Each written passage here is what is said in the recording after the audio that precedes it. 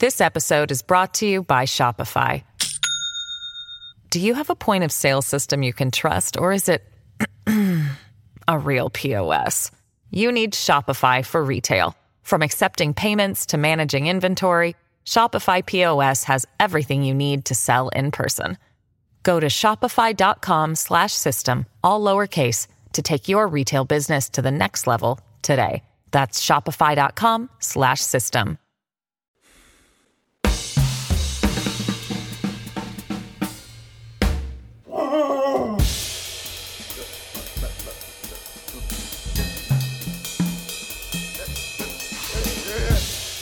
Ladies and gentlemen, can I please have your attention? Can you dig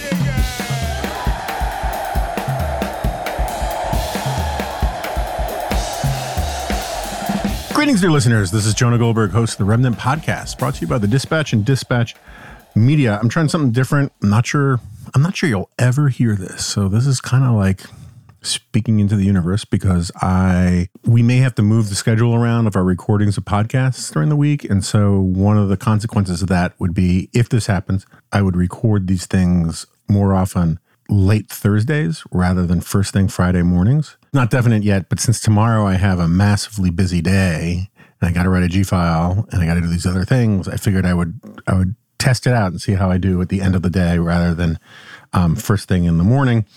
The problem is I'm a much more of a morning person than I'm a late in the day person. And so, and I took a nap. So I don't know. My mental state is an undiscovered country is all I'm saying right now.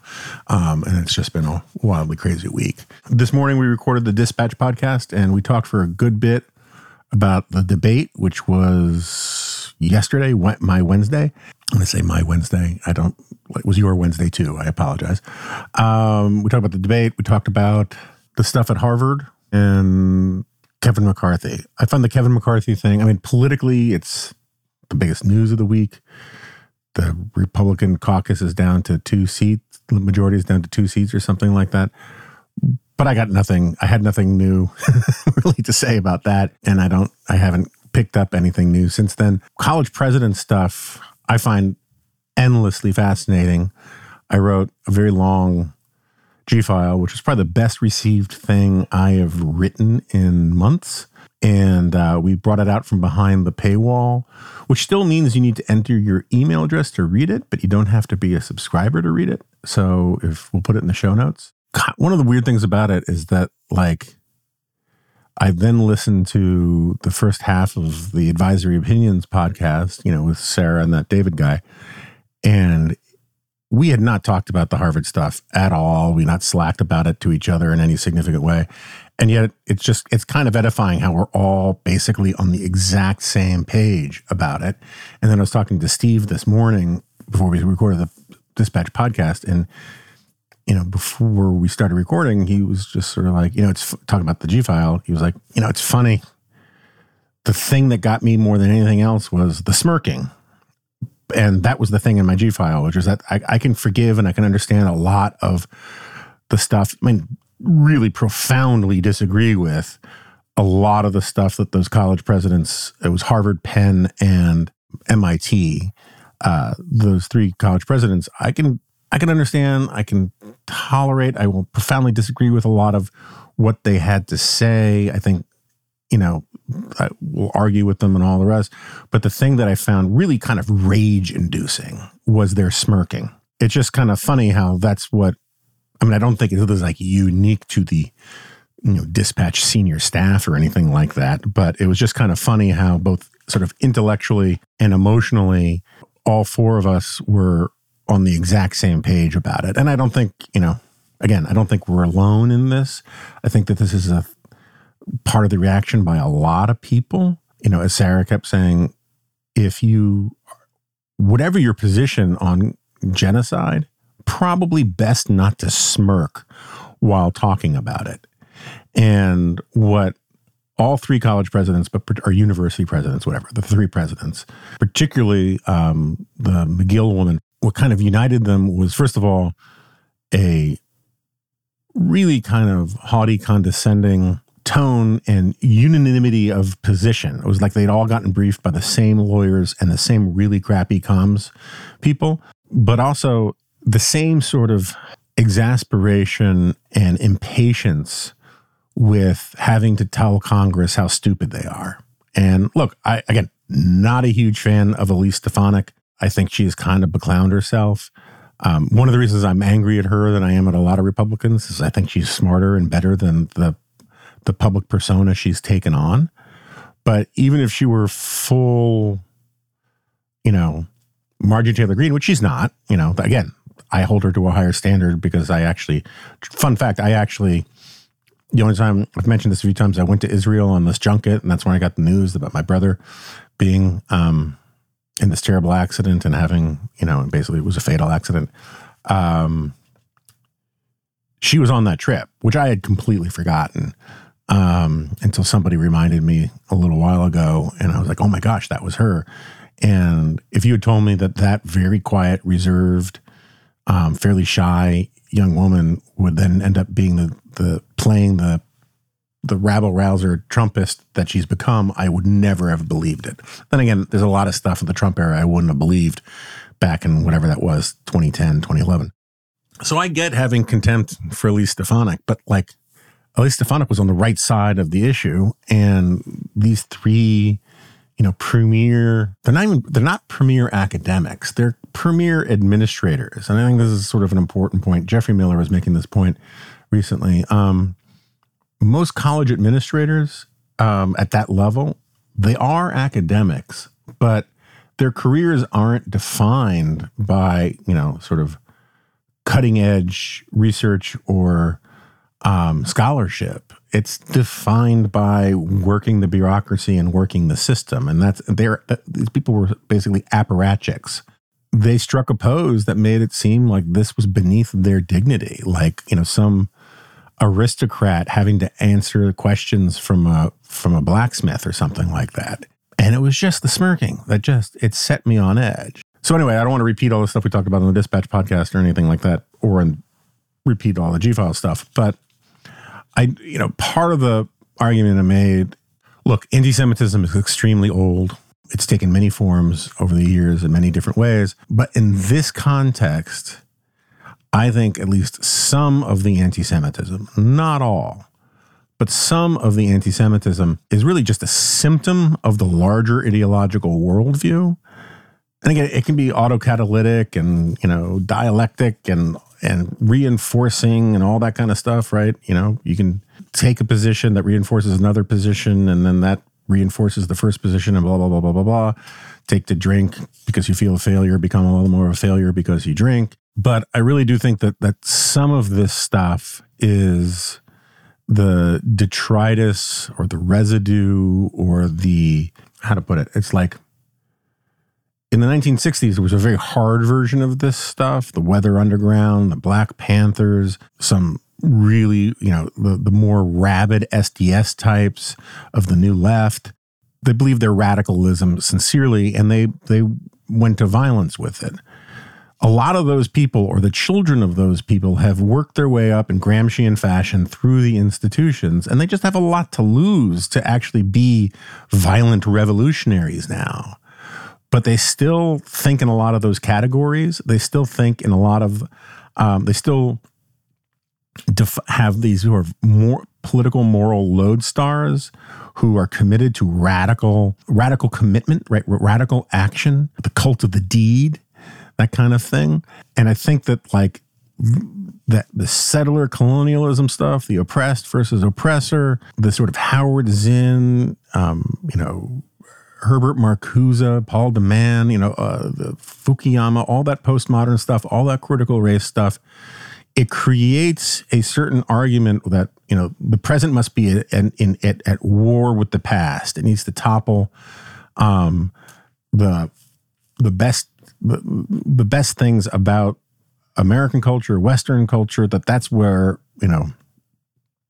the serious intellectual work is. That's what speaking truth to power is.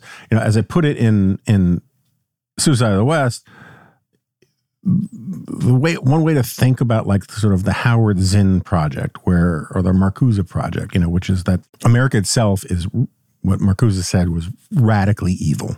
One way to think about it is that how did I do this? Oh, it's like Goldfinger from the James Bond movies, right? So Goldfinger had this wild plan where he had a lot of gold, right? But everyone thought he wanted to rob Fort Knox. He didn't want to rob Fort Knox. His plan was to essentially blow up a dirty bomb inside of Fort Knox, which would irradiate the gold in there so that it would be unusable for like 200 years or 150 years or something like that, which would in effect take that gold off of the gold market, making Goldfinger's existing gold all the more powerful or all the more valuable. I use this as a sort of strained, forced metaphor about the way the sort of Howard Zinn types look back at American history and Western history is they want to take all the good bits and irradiate them, make them things that you can't take pride in, can't invoke as evidence in defense of the West or in defense of America, to make them radioactive, right? So, and look, there were downsides to a lot of things, right? The expansion westward was horrific for Native Americans. Slavery, which I've talked about a zillion times on here, was a terrible thing. But they use these sorts of things to say these are the stories, right? That American history is a story of white Americans, particularly white male Americans, being oppressors, doing terrible things to this whole coalition of the oppressed, this whole vast archipelago of victims. And that's the story of America. And anything that would go on the other scale to balance out that story is so radioactive and so untouchable that it cannot be part of the official narrative. And I think that that's basically how a big chunk of the people who, I'm not saying a lot of there are plenty of good individual scholars and academics in these schools, but the zeitgeist is built around that kind of worldview, that kind of narrative making. And it's subscribed to by a big chunk of the loudest and most obnoxious students and the most powerful administrators.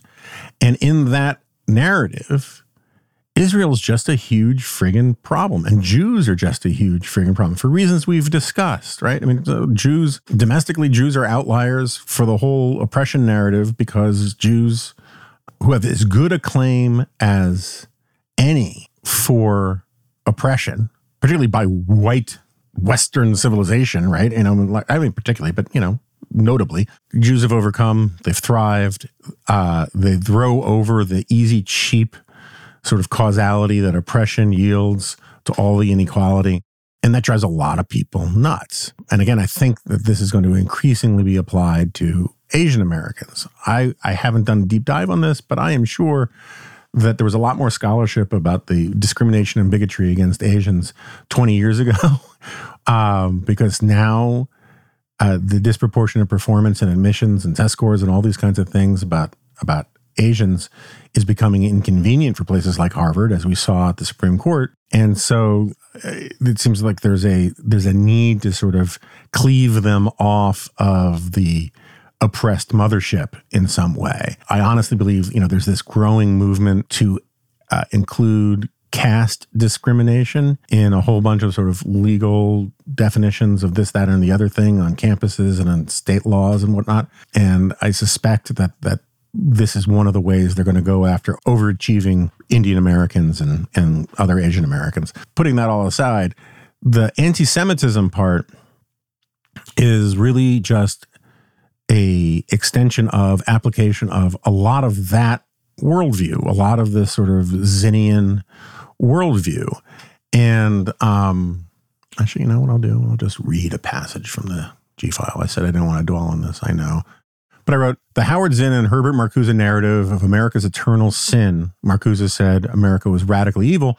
The Manichaeanism of dividing the world into oppressors and oppressed, critical race theory, the witlessness of whiteness studies. This whole bundle of ideological commitments was, by its own internal logic, bound to produce pathologies and sociopathies like anti-Semitism. Give some of the Hamas supporters and apologists some credit. They're not all anti-Semites. Some sincerely believe that any act of quote-unquote resistance is self-justifying. The Franz Fanon of their imagination, as opposed to the real Fanon at the end of his life, defended violence and brutality against French people and colonizers generally. In his preface to Fanon's Wretched of the Earth, Jean-Paul Sartre wrote, "When the peasant takes a gun in his hands, the old myths grow dim, and the prohibitions are one by one forgotten. The rebel's weapon is the proof of his humanity. For in the first days of the revolt, you must kill. To shoot down a European is to kill two birds with one stone, to destroy an oppressor and the man he oppresses at the same time.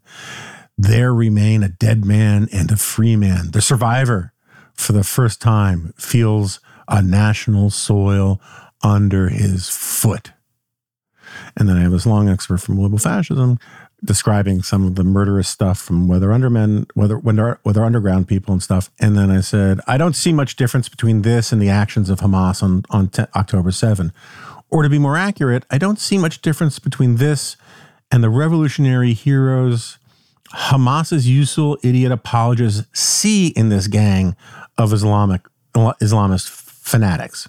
They're not Jacobin freedom fighters. They're medieval goons who would laugh uproariously as they threw every member of Queers for Palestine from a roof. Nonetheless, some things have to be believed to be seen, which is why so many Western revolutionaries with faculty parking stickers talked of feeling exhilarated when they heard of the uprising or prison break. For them, Israel is an extension of white hegemony and imperialism, so resistance to all of that absolves all sins. And I link to some of that kind of stuff. And finally, last paragraph, it's a bit of a long one. In Liberal Fascism, I wrote that for the identitarian heirs to the new left, quote, "the white male is the Jew of liberal fascism." I got a lot of grief for it at the time. But as I made clear, what I meant was that the anti-Jewish arguments of both Nazis and a great many Marxists was structurally analogous to the arguments against what people now cavalierly called white supremacy.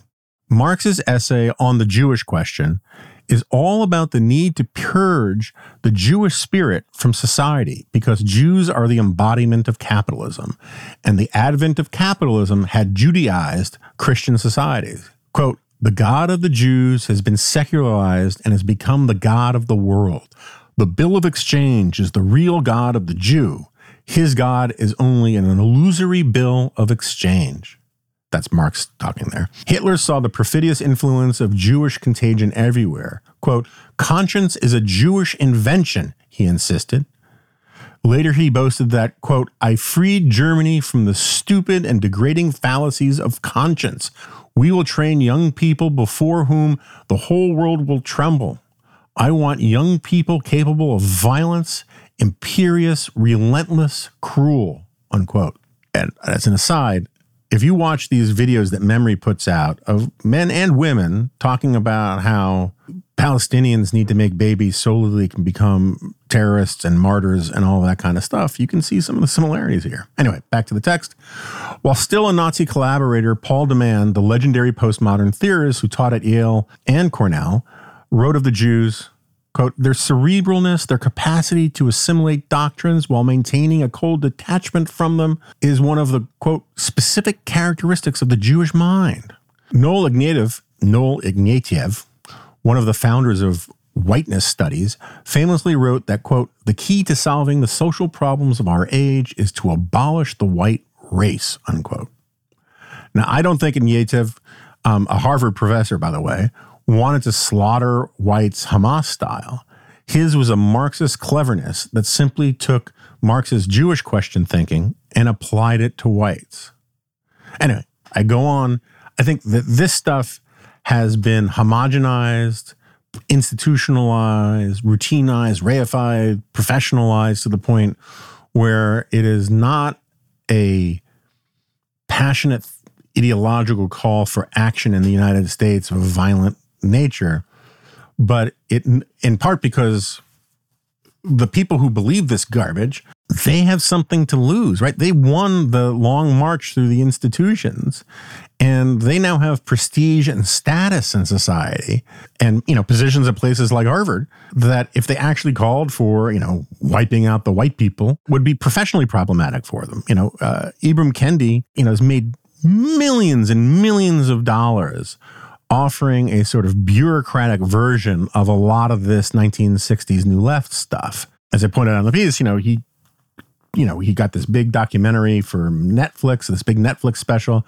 And at the premiere, he got a round of applause for saying, whiteness prevents white people from connecting to humanity. That is like the way whiteness is used by these academics, by these ideologues, is really similar to the way Jewishness was used in the 1930s and 40s by Nazis and also and earlier by Marxists. It is this otherization, right? It's the dehumanization of a whole category of people.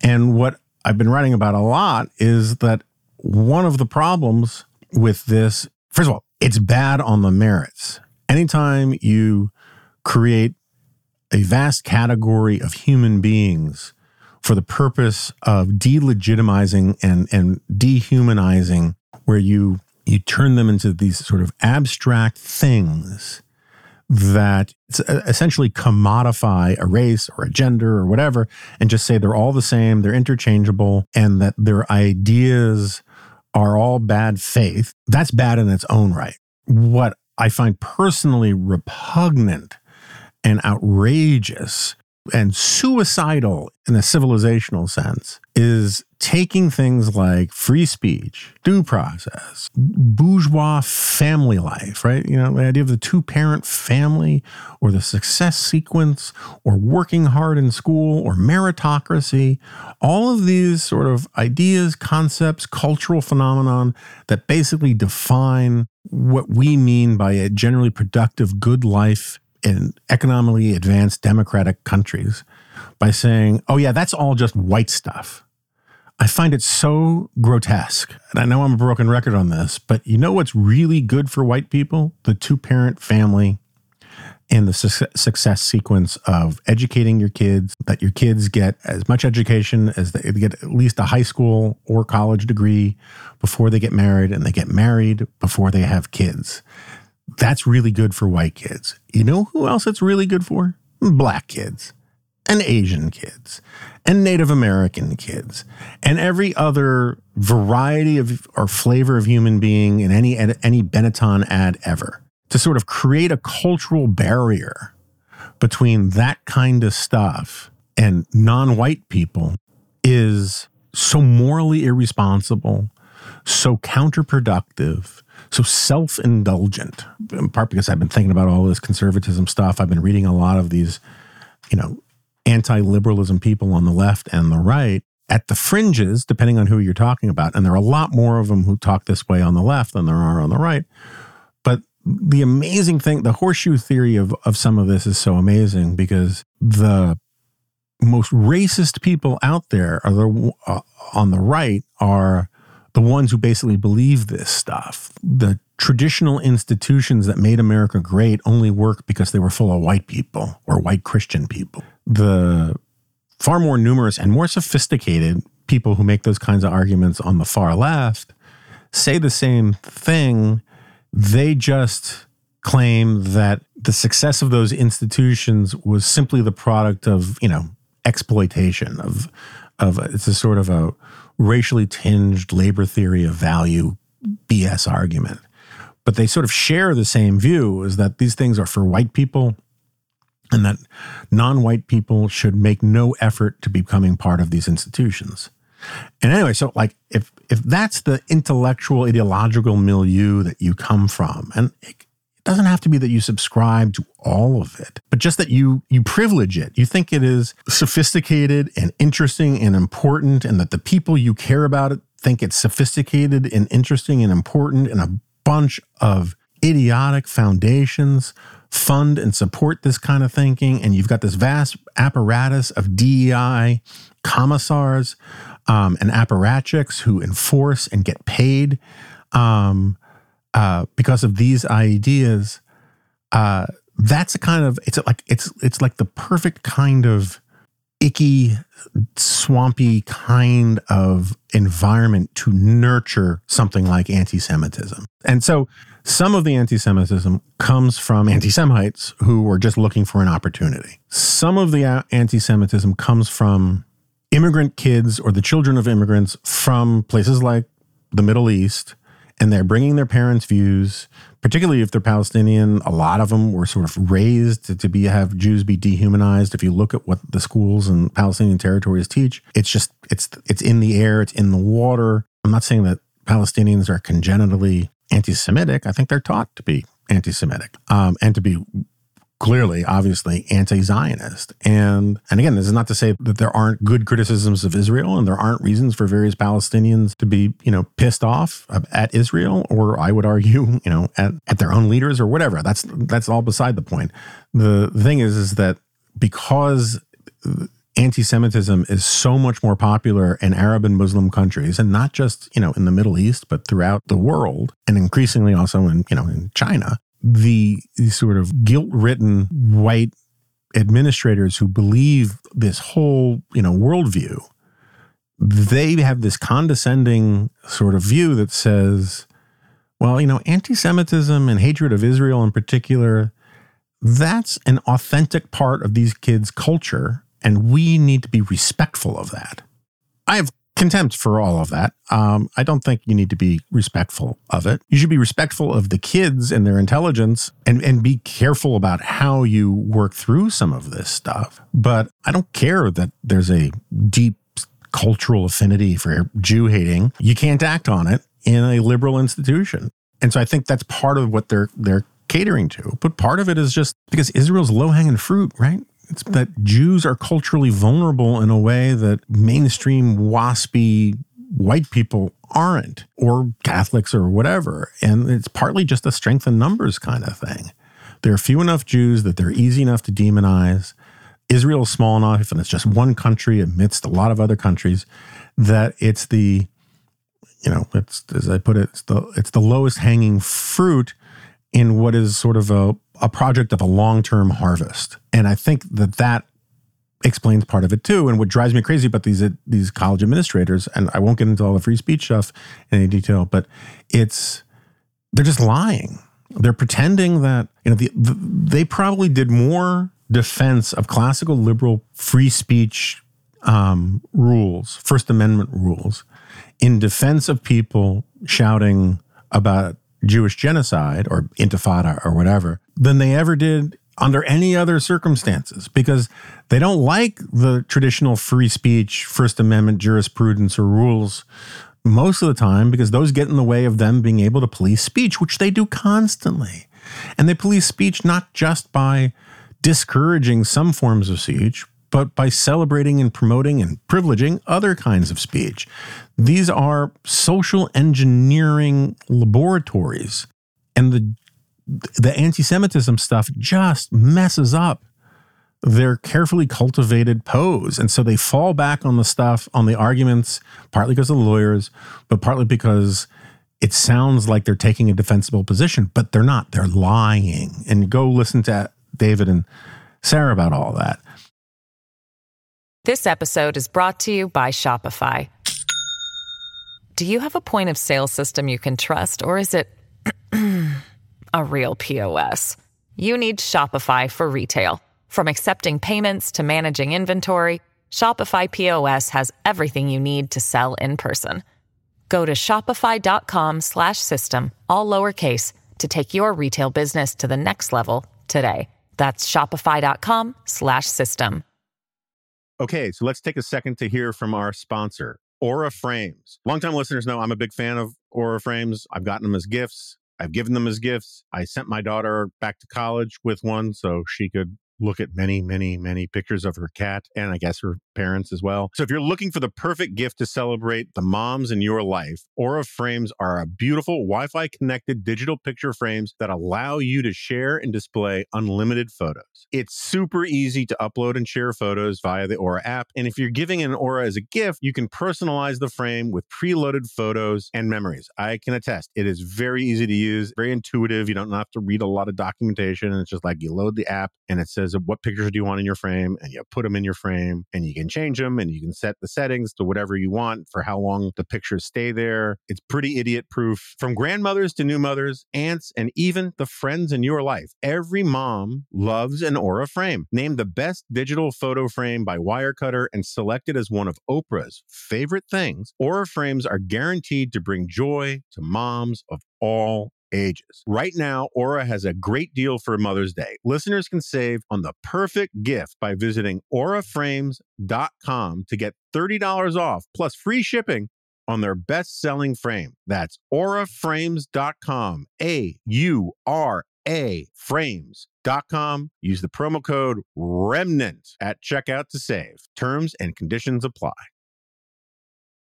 All right, so people know I've been friends with Peter Beinart for a very long time. Peter had this tweet where he says he was responding to this guy, Daniel Goldman. We're saying there's nothing contextual. Daniel Goldman tweeted, there's nothing contextual about calls for all Jews to be killed. Jewish students around the country are afraid if colleges refuse to protect Jewish students from generalized bullying and harassment, then the universities either need a new code of conduct or new presidents. I agree with all that. And then Peter says, I know some Jewish kids feel threatened by quote unquote intifada, which references uprisings that have involved anti-Jewish violence. But if we ban the phrase, what do we say to Palestinian students who feel threatened by the Israeli flag, emblem of a state that is killing their relatives? I get the point. It's a good-ish debating point. But I think this sort of gets at my frustration with the whole talk about free speech stuff. I'm pro-free speech, right? I'm not as pro-free speech as like David is and all that, just because I can just think of more exceptions to the rule that I would be comfortable with than David can. I find David and Greg Lukianoff and all of those guys, I think FIRE does great work, and I'm glad that they're out there doing what they do, even if I might disagree with them at the margins in this instance or that. But my problem with the free speech argument in general is it just leaves a lot of stuff out of the equation that I think should be involved in a decent, morally serious, confident civilization or institution. And, so Peter's point about how, intifada could bother some Jewish kids, this is all abstracted out, right? This is all just sort of a hypothetical, as he's putting it. And a way a lot of other people are framing this stuff.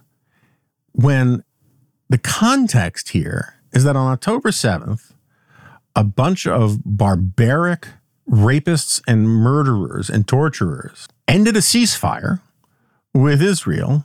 That was really only a one-way ceasefire because they were still lobbing rockets into Israel, and Israel was just trying to knock them out of the sky without doing anything about it. But they ended the ceasefire, this holy of holies, a ceasefire, and they invaded and they killed a bunch of people at a concert, many of whom were like serious two-state solution, peacenik, left-wing Israelis. They broke into people's homes, murdered parents in front of their kids in front of their parents. They raped people. They mutilated people. They killed the father of two kids and then sat down at their dinner table while these little kids are crying about it. They did horrifically indefensible, immoral, evil things. While that was still being processed, before Israelis launched any kind of military action save to stop the murdering that was still taking place on October 7th and I guess going into the morning of October 8th. Before there was any military action against Hamas, the response from countless pinhead professors, the government of Qatar, Code Pink types, Ali Velshi and Mehdi Hassan types, Students for Justice in Palestine types, vast coalition of Israel haters and anti-Semites and idiots, right? And not necessarily all three. They all started attacking Israel rhetorically. blaming Israel entirely for this, saying that we need a ceasefire now before there was really any firing to speak of, saying that Israel was to blame. And go back and you can find it all over the place. Lots of people were saying that Israel was to blame for all the lives lost on 10/7. They were saying this while they were still trying to repel terrorists, still pulling bodies out of the rubble or out of the ashes or out of the abattoirs, when they were still trying to figure out who was kidnapped and who was just murdered. They were saying Israel was responsible for all of this. And so it's one thing to say intifada is a mean word, which I don't think it's necessarily a mean word. It's like, blitzkrieg was a bad thing, but you got to describe what the blitzkrieg was, so you call it the blitzkrieg. You can describe as an analytical, descriptive thing, you can talk about intifada, whatever. Calling for an intifada is a different thing. That's a verb, right? That's an action. That's different than the actual flag of a recognized state, which has at its heart the symbol of Judaism, qua Judaism, right? But more to the point, calling for global intifada, calling for glory, declaring glory to the martyrs, beaming that on the sides of campus buildings, never mind hounding Jewish students so they have to hide. That's a context. That has nothing to do with free speech questions. It's sort of like, this is a grotesque analogy, but I'm just trying to convey the point, right? It is one thing if you have a friend who's, a high school friend whose parents are a huge pain in the ass, and let's just say, I don't know, that your friend's mom won't let you go out on Saturday night to this big party that you've been planning on going to with all your friends. And you say to them, couldn't you just kill your mother, right? That's different than saying it when something like that, when their mother has just been killed, right? To invoke all of this language, to embrace all of this language, hours, long before people have been buried, hours after October 7th, is the kind of thing that only assholes would do, right? It is just a dickish, horrible thing to do, and just on a human level. On a college campus, it's one thing that in a classroom or even at a protest to call for this, that, or the other thing, or to talk about something in some way. It is another thing to say, hey, maybe we should cool it for a little bit until passions die down. Or, maybe this isn't the time when people are still trying to find out if their relatives have been raped and murdered. And this is the thing, I've been bringing up a bunch. Dan Senor quoted me a bunch about this because it's the thing that offended me the most about the early days after 10/7 was the degree to which so many people on the left and the global Palestinian solidarity, this, that, or the other thing, their immediate reaction was to get angry at Jews for overreacting to Jews being slaughtered, right? That was the thing that offended them. That's what they wanted the debate to be about, was why are you making such a big deal out of this? Why do you take offense at this? That's a kind of gaslighting that I have a huge problem with. But just getting back to this basic point, I know I'm rambling and I really should pull out of this.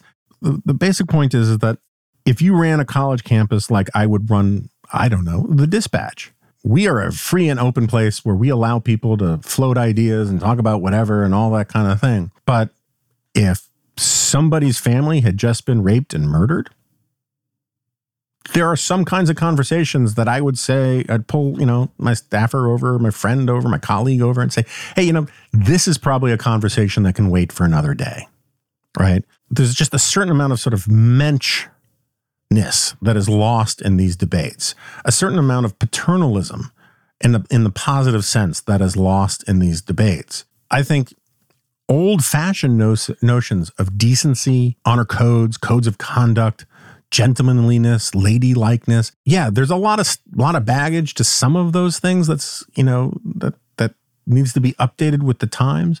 But there's also something lost when we just discard all of that stuff. And the way so many of the left, so many of these faculty members, the way they responded to 10-7 was dishonorable. It was part of this thing I keep talking about week after week and writing about over and over again, about this desire to talk about current events with real human beings as if they are all just characters in a narrative of your choosing, that they are abstractions. And you have labeled them the bad people or the villains. And so therefore you can talk about them as if they don't actually have human agency. And the people who behave badly, you can forgive it because they don't really have agency either, because you are the main character in your drama and everyone is behaving the way that you want them to as characters in your play. I think that's really depraved. All right, so some other stuff I think I'm going to write about tomorrow. This is one of my main. I mean to tell Adam about this. Like, this is one of my main objections to doing these things the day before. Is I feel like I've taken the spontaneity out of the G file or what I want to write about. If I talk about what I want to write about, but I don't know what I want to write about. But one of the things that I've been wanting to discuss is this whole dictator thing, which we also talked about on the Morning Dispatch. I don't mean like the whole Atlantic Symposium and the New York Times and the Washington Post stuff. I've already talked about that a good deal. I'm very sympathetic to the Atlantic arguments, or at least most of them. I had this great conversation with Brett Devereaux, which won't air until next week, where we get into some of this. So I don't want to get into the spoilers about that. I have 2 points. One is just on the sheer punditry of it. I don't know that the people who are talking this way about how Trump is going to be a dictator and democracy is going to be over and all that kind of stuff, I don't think they're accomplishing what they want to accomplish.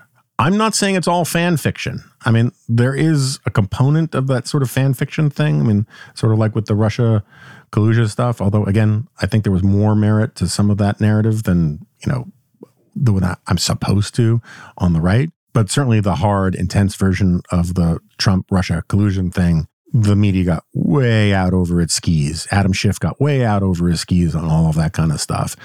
The idea that somehow this is going to be the silver bullet that prevents Trump from getting the nomination or winning the presidency, I just think it's just bad strategy, right? Let's put aside whether that stuff is 100% accurate, 80% accurate, 70% accurate, 20% accurate, right?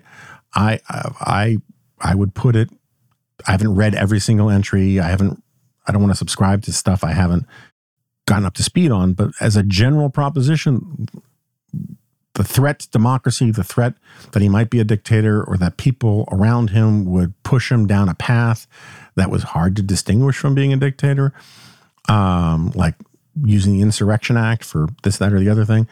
I put that above 50%, but not that much above 50%. I think our institutions are a little stronger than a lot of these people think. I think the degree to which a lot of Republicans basically see Trump as a celebrity figure, that they don't really process a lot of his BS the way I completely forgive liberals for thinking Republicans process his BS. I mean, I've said that, I think I've made this point on here before, but like, these debates are instructive. The presidential debates on the GOP side is that when Trump isn't there, with the exception of Vivek Ramaswamy, who I cannot begin to tell you how much contempt I have for, but we'll get to that, I guess. This is a pretty Reaganite party still, right? I mean, the Nikki Haley and Ron DeSantis and Chris Christie, the last three people up there, or even if you want to go back to the early debates with Doug Burgum and Tim Scott and whoever else was still, and Mike Pence, they are all pretty much Reaganites. There are some philosophical differences to be sure, and DeSantis is like I would argue the farthest out to Trumpism, though I think some of that is an act.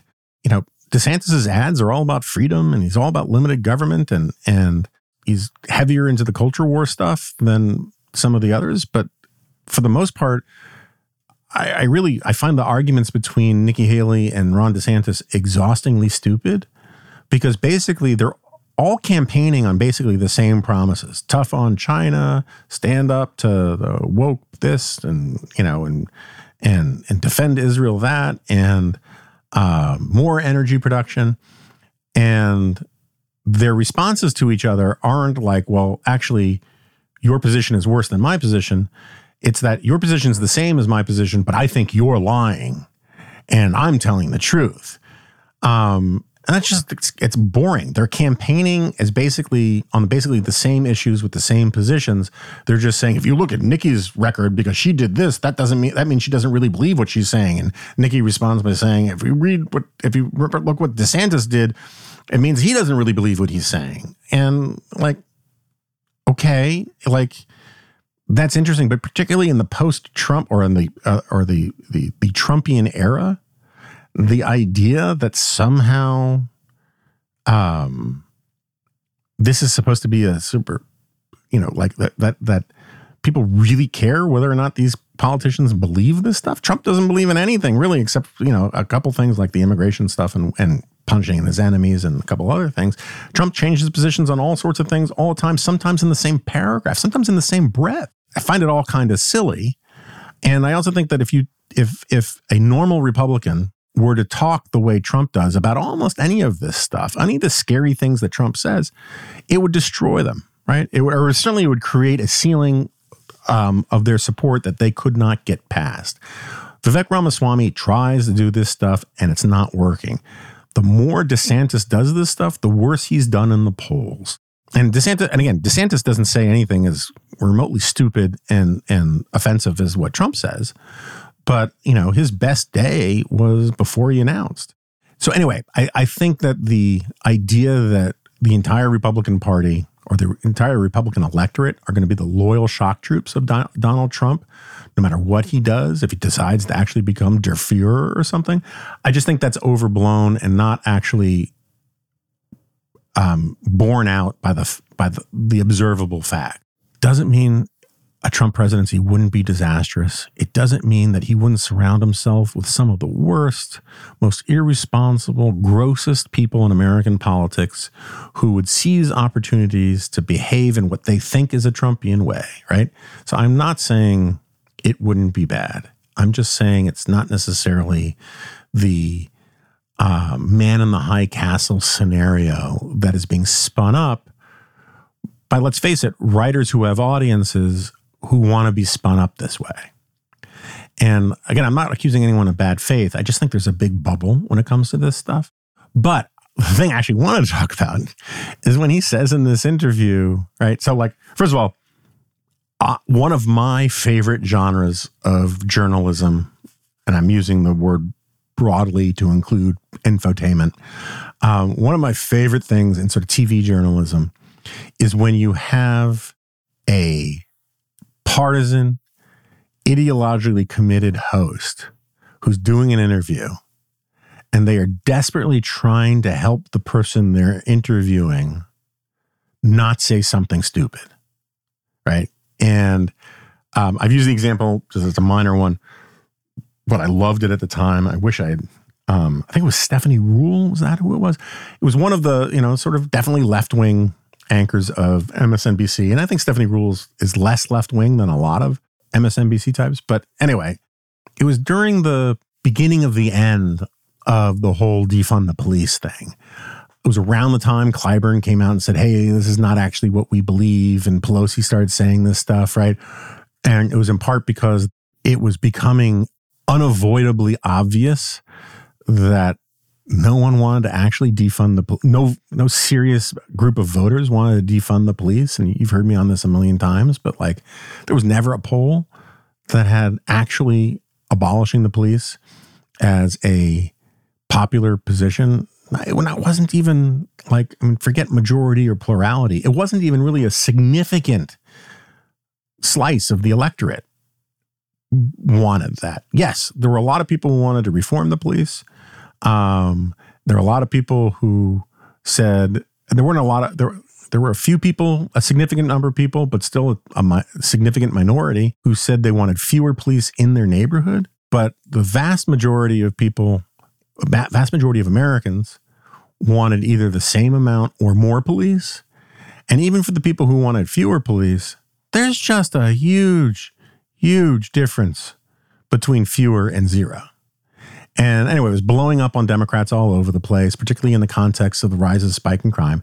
And so on MSNBC, it's Stephanie Ruhle, and she's interviewing some guy, some Chico State professor of criminology or prison industrial complex studies or something like that. She trotted out the new talking point, which was, now we should remind viewers, when we say defund the police, we don't actually mean abolish the police or remove all funding for police. What we're talking about is reprioritizing community support, social work, mental health things that we're talking about, taking some of these resources that we give to police and moving them towards prevention and, all that kind of stuff, right? And she's trying to make this argument. And this guy says, no, actually, we mean getting rid of the police. That's what defund the police means. It means abolishing the police. There was even a New York Times headline on the op-ed page back then that said, the head of it was, yes, we actually mean abolish the police. And I just love it when interviewers are trying to help fix the problems that their interviewees are creating for Democrats or for the left or for whatever, and they just won't play along. I just think it's hilarious. And so Hannity, this is at least the second time. I feel like there are more, but the only other one I can remember was, like a year ago when the Mar-a-Lago classified document stuff was all over the place. Hannity in an interview says to Trump something like, now, of course, you would never mishandle or share classified information that hadn't been properly vetted and declassified, would you? And Trump was like, well, no. Well, unless I wanted to. If I could, I totally could. If I wanted to, I could do whatever I want, And, Hannity was just sort of, in the Jerry Maguire, help me, help you kind of mode. He was like, look, I'm trying to be your serviceable hack here. Meet me halfway. And that's what I love about the dictator comment, where Hannity is trying desperately to do what his campaign wants everyone to do. Apparently, the Trump campaign has asked a whole bunch of Republican congressmen to come out of the woodwork and poo-poo this idea that Trump would be a dictator, despite the fact that a lot of the things people in Trump's orbit have been saying have been the opposite. And so you have this thing in this interview where Hannity's like, now surely there would be nothing dictatorial. You would never be a dictator in any way. And Trump just says, first of all, he says, watch, I'm going to piss off Hannity, or watch, this is going to drive you crazy. And he says, except on day one. Under no circumstances, you are promising America tonight, you would never abuse power as retribution against anybody. Except for day one. Except Look, what? he's going crazy. Except for day one. Meaning? I want to close the border, and I want to drill. But he says day one about immigration and oil drilling.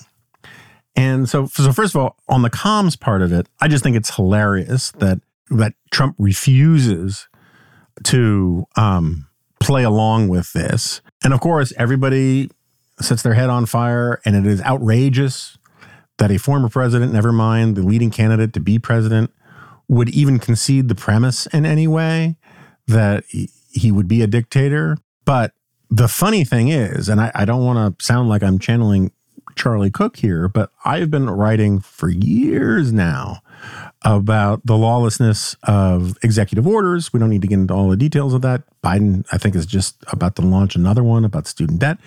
But I've also been writing for years about this tendency in both parties. It's more pronounced in the Democratic primaries than in the Republican primaries. But we saw it in the 2000 primaries with the Democrats, and we've seen it in primaries before. I've been writing about this for a long time. There's this weird thing where politicians run for president as if we have a parliamentary system. And so they'll say, on day one of my administration, I'm going to do this. I'm going to get the guns. I'm going to get rid of fossil fuels. I'm going to do this. I'm going to do that, right?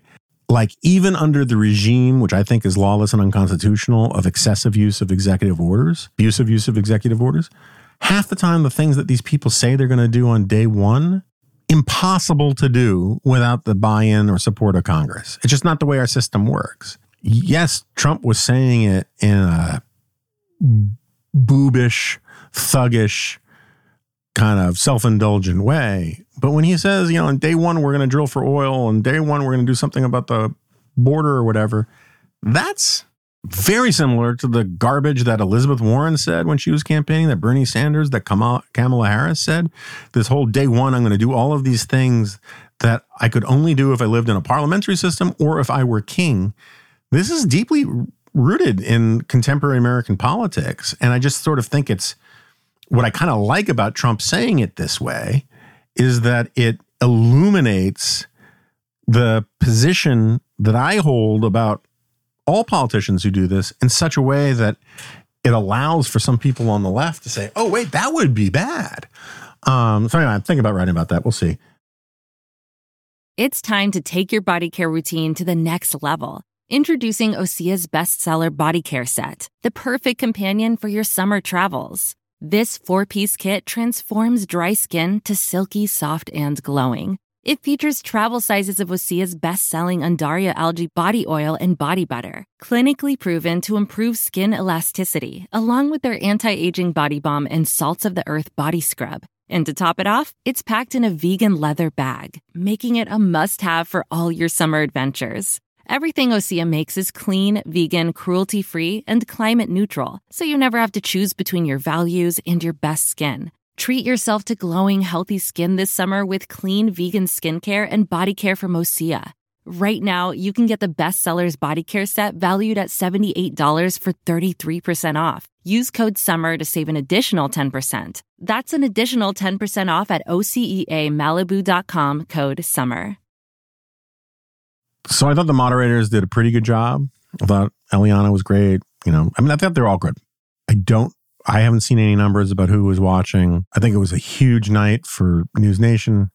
I think with the exception of Ramaswamy, you could make an argument on the merits that each and every one of the other three won the night, right?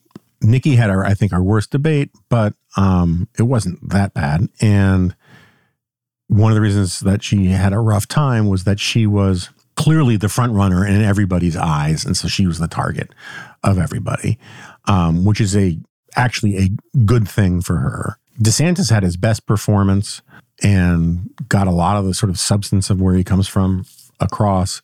He needed to. And I suspect that some of his answers, particularly on the transgender stuff, will help him in Iowa. And Christie dominated the stage. He was the debater that people expected him to be from the beginning. So all three of them had good debate performances. I think, and this is a point I made on the Dispatch podcast, but I don't think that the attacks from Vivek and even DeSantis on Nikki were all that. I thought Vivek's attacks were grotesque and indefensible and stupid. And again, I have searing contempt for Vivek Ramaswamy. I just think he is almost better example of the weakness of the political parties insofar as a serious Republican Party would not let him run. Just sorry. Yeah, no, you're not going to get credentialed for the debates. We're not going to decide this by some sort of, American Idol system, because I think he's a retrograde moron, a highly articulate retrograde moron who makes stuff up. A friend of mine once said about somebody that so-and-so reads like a sophomore. And I always like that phrase because it captures this thing that young people have. That Glenn Beck had a problem with this, to be sure, that if they didn't know something and they read it, this is how college sophomores often of a certain type read. They don't know something, they learn something, they think, if I didn't know this, no one else must have known this. And so therefore, this is really, really amazing. And in reality, lots of people knew the thing that you just didn't know. And you're making a too big a deal about it because you have an inflated sense of your own knowledge and understanding of the world. Vivek has this all over the place. And when you add in the profound dishonesty, and I mean deliberate dishonesty, not just sort of making stuff up because his mouth is moving and he's got to fill it in, but I think it's premeditated dishonesty combined with this sort of sophomoric arrogance. I cannot stand the guy. But okay, yeah. So just to finish up on Vivek, I know I keep getting distracted. And one of the things I resent about him is I know I'm playing into his hands by talking about him because that's the thing he only cares about is being talked about. But I have this, I have this theory. It's not just about Vivek. It's about Tucker Carlson too. Tucker's was advertising someone put a thing in Slack about how he's going to have some special to explain how Alex Jones predicted 9/11 and, what did he know and why did everyone come after him because of it, and more conspiracy garbage. And, the week before he was doing a big thing about how everybody knows the federal government has known about UFOs for 80 years. The only question is why have they kept it secret? Vivek on Wednesday night did January 6th was an inside job. Great replacement theory is part of the Democratic platform. And there's some other tinfoil hat things. I think there are a bunch of people who have figured out that and I'm not trying to be too pompous or elitist or snobbish about this, but one of the things that Roger Stone realized and consulted Trump on in 2015 and 2016 was that there was this vast untapped constituency that was very low propensity to vote. And it was basically virtually every one of my close friends in high school loved professional wrestling. I was kind of into it, but not that much. I know lots of people who love professional wrestling. There are lots of people who know that who recognize professional wrestling for what it is. I'm not trying to disparage anybody who believes in who likes, professional wrestling or looks back with fondness at Hulk Hogan and Andre the Giant and all that, which I do.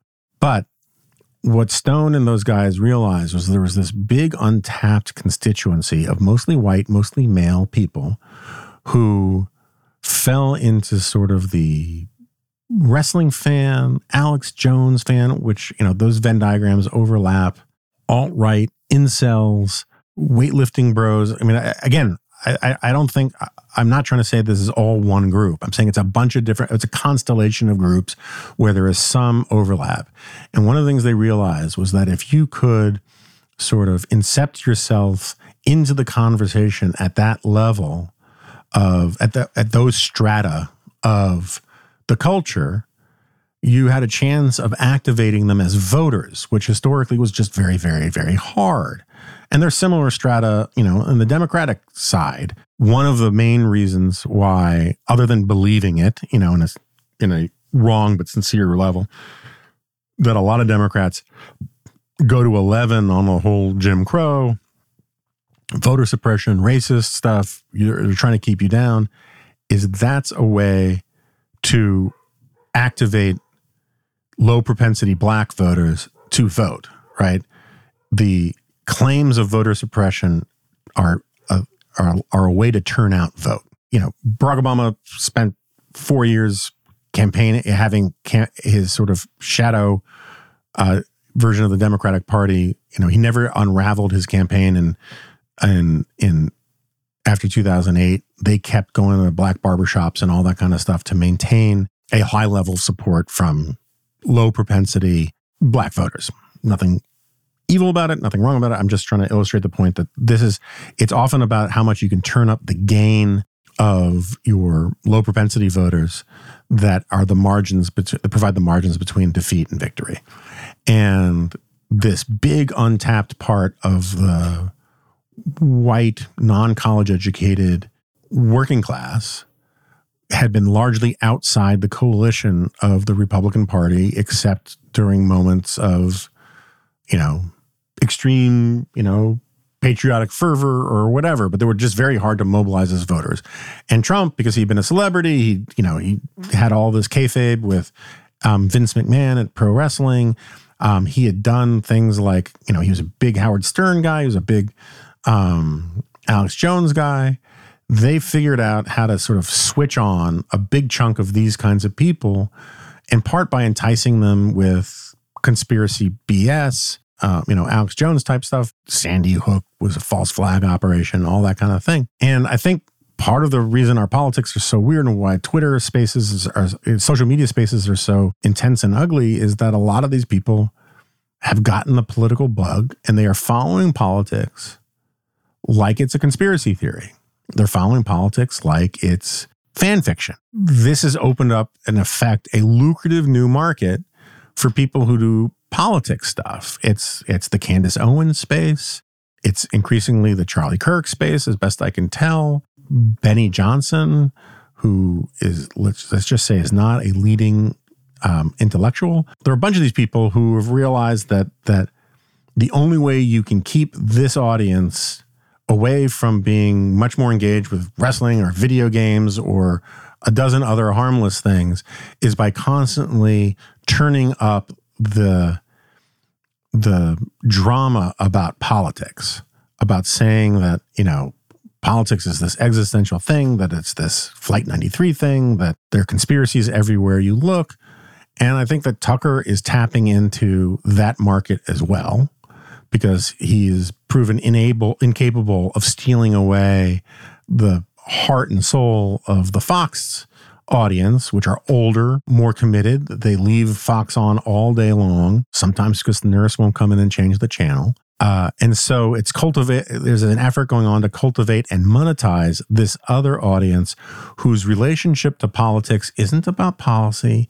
It isn't about, incremental progress for, Republican politicians or conservative policies or anything like that. It's about the drama. It's about the excitement. It's about the kayfabe, which is, this term from pro wrestling that is sort of quasi-realism thing that maintains this tension between fakery and an actual happening. That sort of QAnon 4.0 kind of universe is a big part of Trump's coalition. When Vivek gets up there and starts talking about this crazy stuff, I think that's what he's trying to tap into. He's trying to have a dedicated following of people that he can monetize going forward, that he can use as the feedstock for future campaigns and to stay part of the conversation. The only other defense of him is he actually believes this crap. I don't believe he does. I think he is just a completely dishonest human being. And if he could find the grift or the incentive or the advantage in debunking all these conspiracies, he would. But that makes him, in some ways, so much more evil and cynical. Because, look, I watched the Dana Bash interview. I was on Inside Politics today. We had to talk about it, where Dana Bash asked Ramaswamy about invoking the Great Replacement Theory, right? And Vivek had said on stage, what was it? That the Great Replacement Theory is not some grand right-wing conspiracy theory, but a basic statement of the Democratic Party's platform. And then he went on to say that 2020 election was in fact stolen by big tech, which I just want to say about this stolen by big tech thing. Talk about moving the goalposts, because that was the argument that people settled on after the initial wave of conspiracy theories had nothing to do with big tech, right? So it's just worth keeping in mind that they invented the idea that the election was stolen. And what was it that Giuliani said is we're good on the theory, we just need to find the facts. They started from the premise that the election was stolen, and then they just grabbed whatever claims they could that were near to hand that could get them through the day. And they've settled on the bogiosity, the bogusness of big tech stealing it. And anyway, and Vivek asserts that as fact. But it's this Great Replacement thing that I think is the most poisonous. Look, I had Rui Teixeira on here to talk about his book. I think that I wrote about this not too long ago. I've written about this in the past. I think that there's a reason that one of the reasons, I think Rui Teixeira and John Judas in their new book are absolutely right that their emerging Democratic majority book from 2002 was overinterpreted, overread, misread, and a bunch of people on the left, because it conformed with this ideological blob I was describing in the first, 40 minutes of this overly long podcast. It conformed with this view that sort of white people are bad. They're going away, yay, and they're going to be replaced by this, beautiful mosaic of non-white people, and non-white people are, by virtue of their non-whiteness, progressive, and so Democrats are going to win no matter what. So let's swing for the fences and do all sorts of stuff we want to do anyway, but now we know since we're going to win the lottery next week, it doesn't matter how much we spend, right? That was sort of thinking they had. And one of the things that fit into that was immigration. I don't think it was explicitly a importing voters kind of thing, though I'm also confident that that was one of the factors that went into a lot of liberals and Democrats thinking. But it was also because, again, this ideological blob I was describing earlier, these non-white people who were coming here, we owed it to them to let them come here. We owed it to them to let them, get some sort of reparation, compensation for all the sins of imperialism. That was part of the ideological cocktail too. I don't know if it was 1%, 10%, or 25% or whatever, but it was in the mix. And also just this whole idea of, well, since the people who most want to stop the tide of immigration of largely or disproportionately non-white people are white people, it must be because they're motivated by racism, and so therefore it's bad. So it was a complicated thing that explains some people's positions and not other people's positions. There's also just an honorable liberal tradition, an honorable American tradition of being pro-immigration. And I've been arguing for 20 years that conservatives have completely botched getting on the wrong side of the immigration narrative. And we can talk about that more a zillion other times. But this idea that we're going to get more voters was part of the mix. And because there was this straight line projection that, yeah, sure, some Cubans might disproportionately vote Republican, but the vast majority of Hispanics, the vast majority of immigrants from Africa or from the Caribbean or whatever, they're going to be part of our coalition. Indians vote with us. So this is great, right? And there's no political downside to it because we are going to be this majority coalition because we're going to be full of these non-white people. And of course, one of the problems that they had was that because of the ideological blob thinking, they turned their backs on the white working class, which were the most important, numerically, the most important part of their coalition. And the white working class has steadily moved into the Republican Party. Okay, so that's as close as I will ever get to anything even smelling like replacement theory. And I wouldn't call it replacement theory. The only reason why I bring this up in this order is that I do think parts of the left, particularly the crazy ideological ivory tower Zinnian left, right? They deserve some share of blame for the reaction they elicited from the right. Because the one group that really took them seriously were a bunch of hardcore anti-immigration, sometimes often racist, but not always racist, conservatives and right-wingers who said, look, they're saying it in their own academic journals and in their own chat rooms and in their own crazy left-wing outlets that, this is going to be a majority-minority country. And once that happens, white people are going to be, sort of going the way of the dodo. And the same thing with conservatism and capitalism and yada, yada, yada.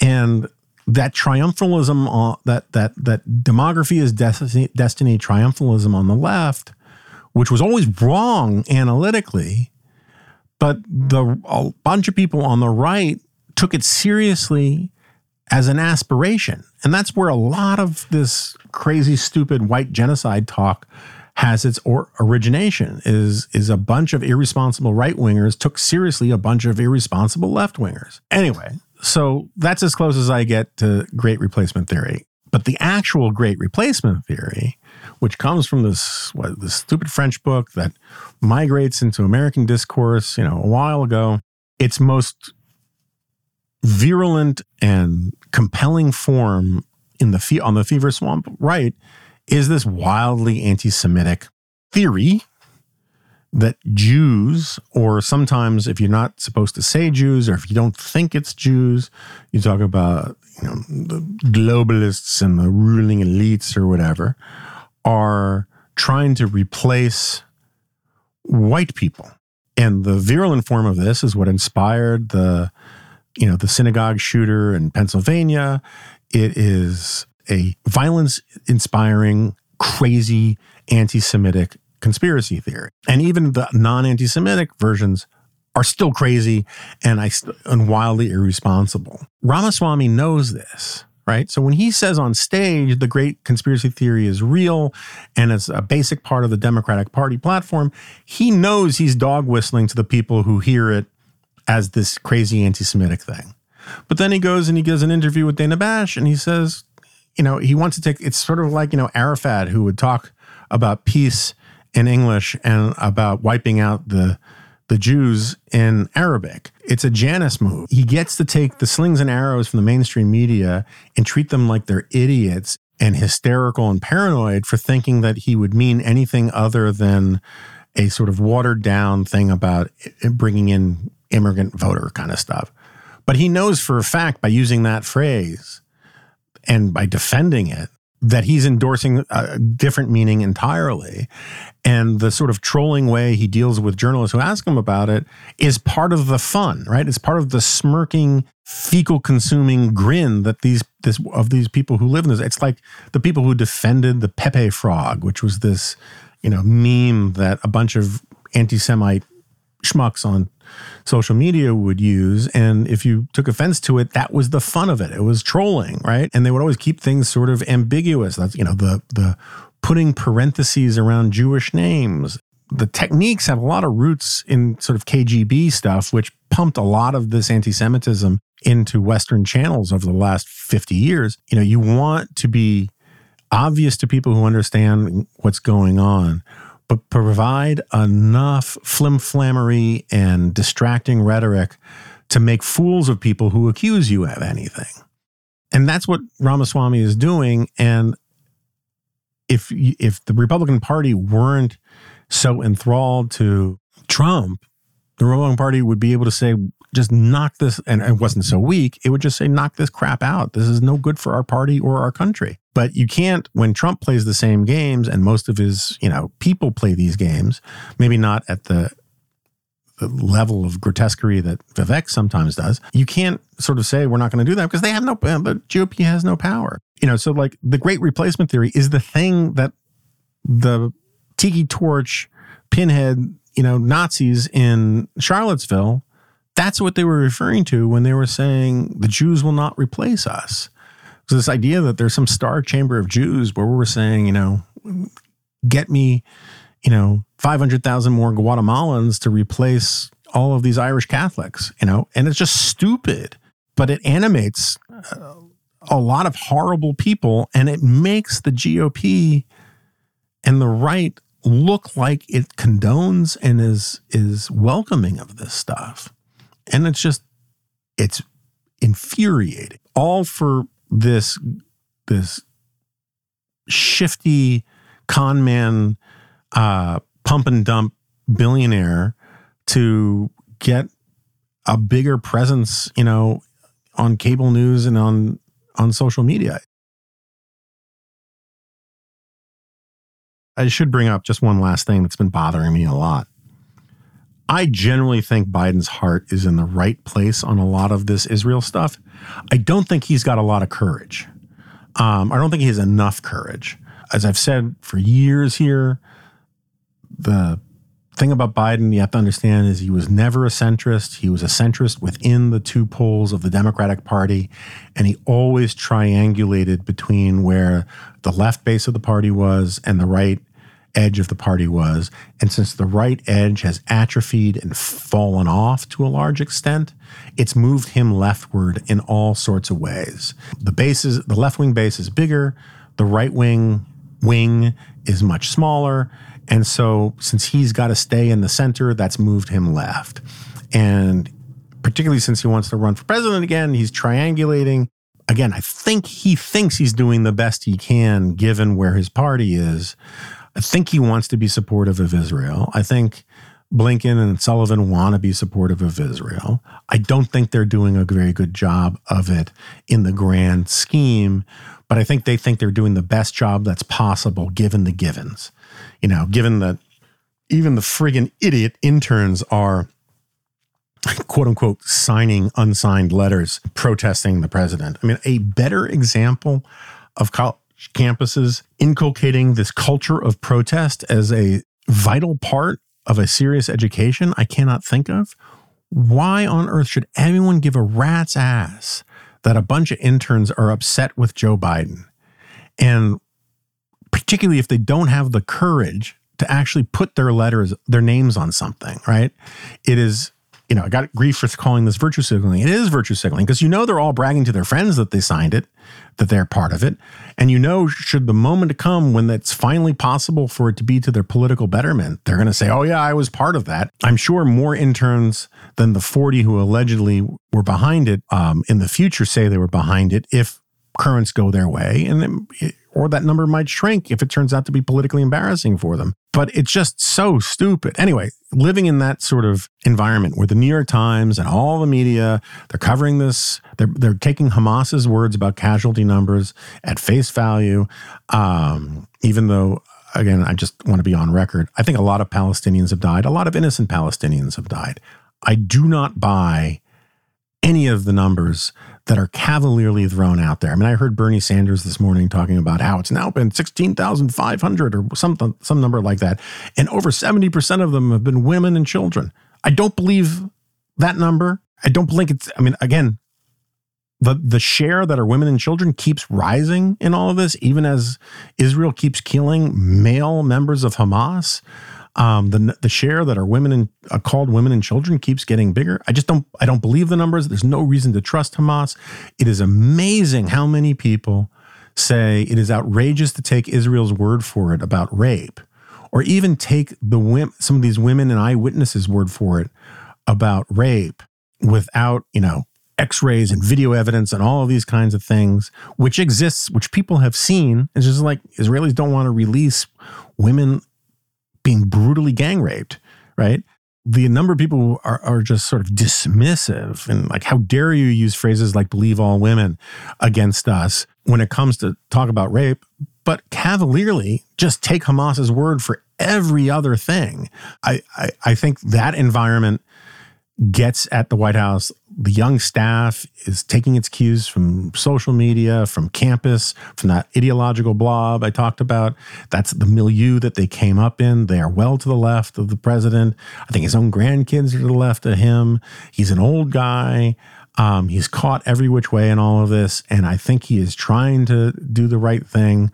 But I think the predicates that he's laying down, the framing that he lays down for all of this is long-term bad for Israel. And his reluctance, his slow walking to condemn things. I mean, he did condemn, the White House did issue a statement about the college presidents, but that was mostly because the college presidents did so unbelievably badly. And even Morning Joe is raining scorn down upon you. You've handled this stuff badly. And they issued a statement, but about the sort of Crystal Nazi kind of mob in Philadelphia at the restaurant, that kind of stuff.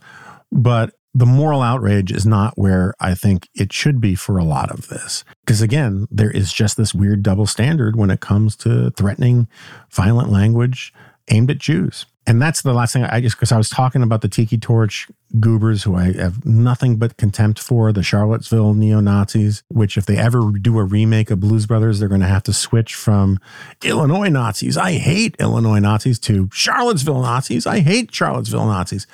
But I think it's worth pointing out, Joe Biden ran for president. He said that the reason he ran for president, it was the beginning of his announcement campaign. There are all sorts of articles about how it was central to his thinking was Charlottesville, that this is not America.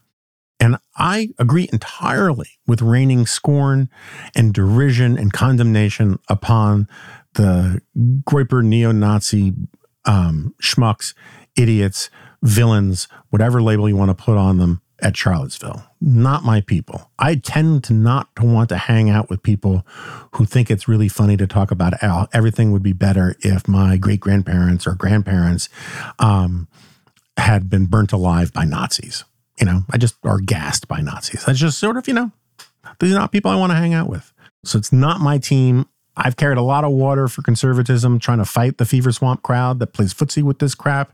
It's one of the reasons why I got as sucked into the anti-Trump stuff as I did very early on, was the refusal of a lot of people on the right to condemn the alt-right anti-Semitism stuff. So I'm not going to take any guff from anybody about how I'm soft on this stuff on the right. But my God, if you ran for president because of Charlottesville and you cannot muster something like the same outrage about the stuff that's going on these college campuses, the stuff that's going on the streets all over the place, the fact that, near where I live, and I think it's Falls Church, they canceled a menorah lighting because to light a menorah would be to signal that you are on the side of Israel, and that would be, or it could be construed as endorsing the killing of Palestinians or some blah, blah, blah, blah, blah stuff. And they said, look, we can do it, but it's got to be in conjunction with a profound and forthright statement about how we need a ceasefire. This kind of stuff is all over the place. I have a dear friend of mine, his kid goes to UPenn, and she wants to go to the Hillel for Hanukkah. And the school's like, that might be too dangerous. And, maybe you want to just do it in your dorm room. And this kind of thing about don't be Jewish in public is spreading all over the place. And it is so much more pervasive, less photogenic, right? The tiki torches and the khakis and the white shirts. I mean, it was perfect for like that Bob Roberts movie kind of thing. Much less news ready, much less confirming of the presuppositions that all of the bigotry and all of the threats to democracy come from the right. But this stuff is all over the place, and it is sanctioned, condemned, winked at. I mean, it's sanctioned, not condemned, winked at, condoned, tolerated, explained away, got to understand the context at a vastly greater scale across the culture, including in the mainstream media. If you actually worry about what Charlottesville in 2019 or whenever that was, I guess it was earlier, if you're truly worried about what that represented about this country, you should be more outraged because it's coming from your own side. It's coming from your own coalition. It's coming from your own party. And I'm not saying that the entirety of the Democratic Party, there are lots of people in the Democratic Party, God bless John Fetterman, are condemning a lot of this stuff. Even more are refusing to endorse this stuff. But the degree to which that sort of pose, that smirking pose from those college presidents is instantiated throughout vast swaths of the media industrial complex, the higher ed complex, the higher levels of the Democratic Party. This sort of, it's bad, but we really don't want to talk about it, or you got to understand where they're coming from, or you have to understand this didn't start on October 7th, as if this sort of justifies, as Jim Garrity pointed out the other day, the people who were harassing that Goldie's restaurant in Philadelphia, Charlie, or Goldie, you can't hide, we charge you with genocide, and, mobbing the place, threatening people. What their justification for it when they got criticism, the Social Justice for Palestine group that organized it, they said, well, he's been sending money to support the Zionist entity, or whatever, the Zionist oppressors. He raised like $3,000 to go towards therapy for kids traumatized in the village where 20% of the residents had been raped, handcuffed, kidnapped or murdered. Some of these kids, they had parents who were killed, or they had friends' parents who were killed, or they saw people killed. And he raised a few bucks to help pay for therapy for these kids. And this is what justifies having essentially a pogrom-like light demonstration outside of a restaurant just because it's, basically just because it's Jewish, but then they were forced to come up with a justification. So this is the thin gruel they come up with. That's demonic. That's evil. And if you don't forthrightly condemn it, it grows, right? There's just this enormous incentive structure for more of this stuff because people aren't being punished for it. If MIT had anything like the courage of its alleged convictions, remember there were all these kids who were threatening and harassing students, banging on their doors, doing all sorts of terrible crap, right? Calling for killing Jews and whatever. Go watch the press conference with some of those MIT kids. It's amazing. MIT was going to punish these kids for violating policy. They violated policy, even like using megaphones, or disrupting classrooms. It violates policy. And if you're going to say you're pro-free speech, you need to enforce it for all speech. You can't say when the anti-Jewish people or the anti-Israel people violate the rules, we're going to give them a pass. But anybody else who violates the rules, we're going to enforce the rules. That is exactly what people accuse Trump of being. If this old fascist, caudillo thing of favors for my friends, for my enemies, the law, right? That's basically their position on all of this stuff. God, I lost my blink. I'm getting so pissed off again. Oh, yeah. So all MIT needed to do, right? So they were going to punish a bunch of kids or protesters for doing terrible, indefensible things against policy, right? So it's not just it was bad speech or whatever. It was actually bad behavior, which they wanted to suspend the kids until they found out that that would threaten their visas. I cannot begin to tell you how tiny my violin would be for the kids who lost their visas because they were doing that stuff. Like Guy Denton, the kid who works for me at AAI, he's on a visa, right? He really wants to be an American. I make jokes about it all the time. It's like he can't screw up because he'll get deported if I fire him, right? It is normally understood that you should be on your best behavior if you're here on a visa. It's not like these kids weren't told this stuff. I am sure there are some kids who got swept up in things and it would be really too bad if they got deported or if they lost their ability to go to MIT because they got caught up in something. But the moral hazard of not punishing these kids, of not suspending them or expelling them in some cases, just means you are in effect subsidizing more of this garbage. And that's the thing, is that they don't subsidize the garbage they disagree with. They only subsidize the garbage that they either agree with or they think is legitimate and privileged. And that's what makes the college presidents such unbelievable hypocrites and liars. And that is what is giving permission for all of this anti-Semitism out there. And both the authentic, sincere, I just hate Jews kind, but also like, hey, this is a good first step. Let's go after the Jews and we can do this anti-white stuff down the road. It's grotesque, it's indefensible, it's illiberal, and I'm getting really tired of listening to people talk about the constant threats to our democracy and to liberalism and being either truly blind to what's going on their own side or dismissive or apologetic for. I'm going to stay this both-siders guy for as long as it's required. And if it annoys people who are fans of mine from the old days on the right, or if it annoys the newfound fans I've made on the left, I don't give a rat's ass. I just think it's just such a moral requirement to be clear-eyed about this stuff and not to get carried away, but to be honest about it and tell the truth truth as you see it, regardless of what it does to your coalition.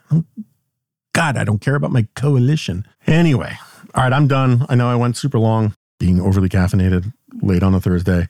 And thanks for listening. Please, if you can, subscribe to the Dispatch. Get a gift subscription for someone for the Dispatch. It's important. I think it's important. I think we're doing great work. I think it's worth the price and then some, and we'd appreciate it. So, and today is the first night of Hanukkah. So happy Hanukkah to those who celebrate. As John Podhoretz might say, keep the candle burning. God bless.